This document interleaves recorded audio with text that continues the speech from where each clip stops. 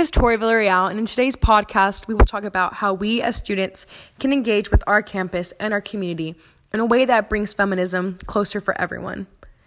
I'm a student at Texas A&M University, Corpus Christi, and was able to attend a film screening titled No Mas Bebés, a documentary directed by Renee Tajima Peña.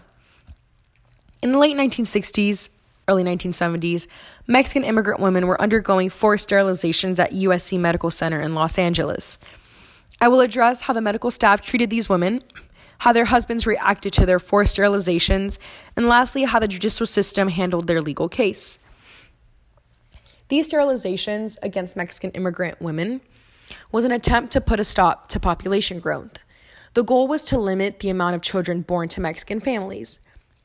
Mexican families at this time were seen as inferior, they were belittled, their concerns were not taken seriously as they were in poorer neighborhoods.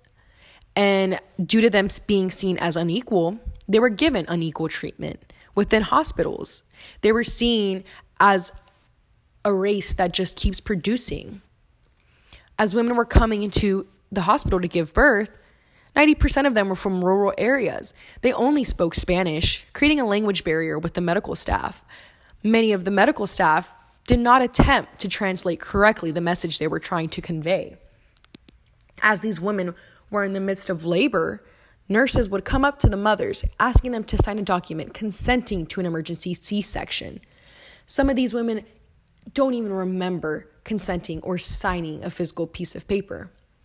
Mind you, these women don't speak English. Some women thought that they were getting their tubes tied and that there was a chance for them to have kids later.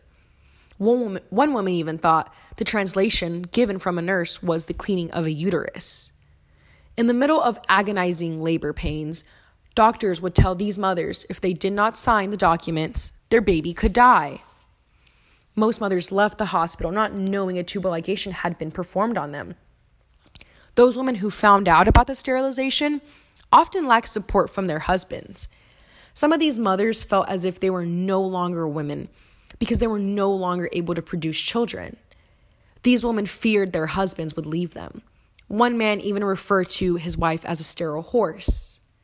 And it's important to understand that these women were taught, they were raised to be mothers, that their greatest achievement in life was to have a family. And to their husbands, they were a disappointment. Although this choice was not theirs, they were a disappointment to the role that they were supposed to play. Another scholar and activist that I want to acknowledge is Bell Hooks. In her book, Feminism is for Everybody, she touches on the issue of reproductive rights. And on page 27, she wrote, "It directly challenged the notion that a woman's reason for existence was to bear children." And she goes on to continue on the page. "The long-range medical problems from cesareans and hysterectomies were not juicy subjects for mass media. They actually called attention to a capitalist, patriarchal, male-dominated medical system that controlled women's bodies and did with them anything they wanted to." This ties into the issue of male doctors controlling these Mexican immigrant women in their most vulnerable state as they're enduring painful labor. These patriarchal views are not only in the hospital, but they're still there whenever they return back home to their husbands. It seems that men have control over the lives and the roles that women have. Antonia Hernandez is the attorney who helped these women build a case under Roe versus Wade. At this time, the emergence of the civil rights movement was beginning. This created a perfect time to redefine reproductive politics in the 1970s. Hernandez was able to get 10 women who underwent forced sterilizations to sign on as plaintiffs and argued that the civil rights of women was violated under Roe versus Wade, women having individual rights to procreate. One of the plaintiffs, Maria Figueroa, spoke about her experience with her husband reacting to her tubal ligation. Her and many other women were suffering post-traumatic stress disorder, but her husband had no empathy. Her husband was only concerned with what she could provide. Her husband came from a big family and didn't allow Maria to do any interviews or speak on the plaintiff. She went to the hearing, but never got the chance to testify due to her husband. Another great scholar that touches on this issue is Gloria Anzaldúa. In her book, Borderlands La Frontera, The New Mestiza, she speaks on cultural tyranny and how it is created by those in power, that being men. Men make the rules, and women act on it and pass it on to their children. She brings attention to the issue of patriarchy within Mexican culture and within households. On page 17, she writes, "The culture and the church insist that women are subservient to males. If a woman rebels, she is a mujer mala," meaning a bad woman. I think it's important to understand in that quote that if a woman rebels, meaning if she does anything that upsets a man, then she is rebelling. If a woman is to take charge of her body, of her own opinions, of her own rights, she is seen as a rebellious woman who is bad. And in this case, it's seen as these women undergo sterilizations, their husbands are disgusted. They see their wives as useless. They offer no children for their lineage to continue. These women, like Maria, have been raised to be mothers and produce children for their husbands.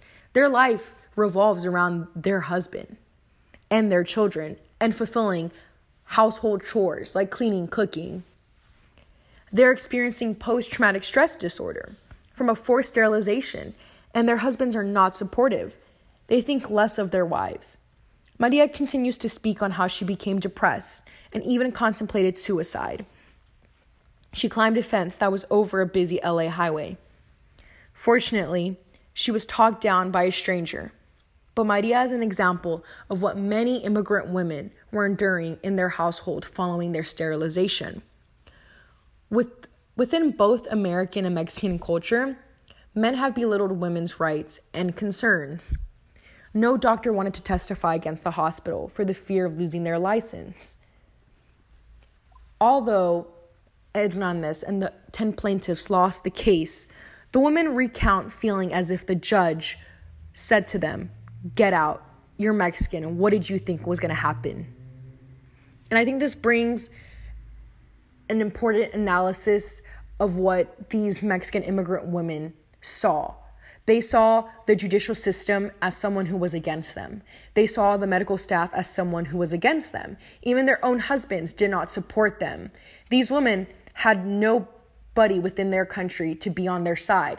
Their feelings were constantly unvalidated and seen as wrong.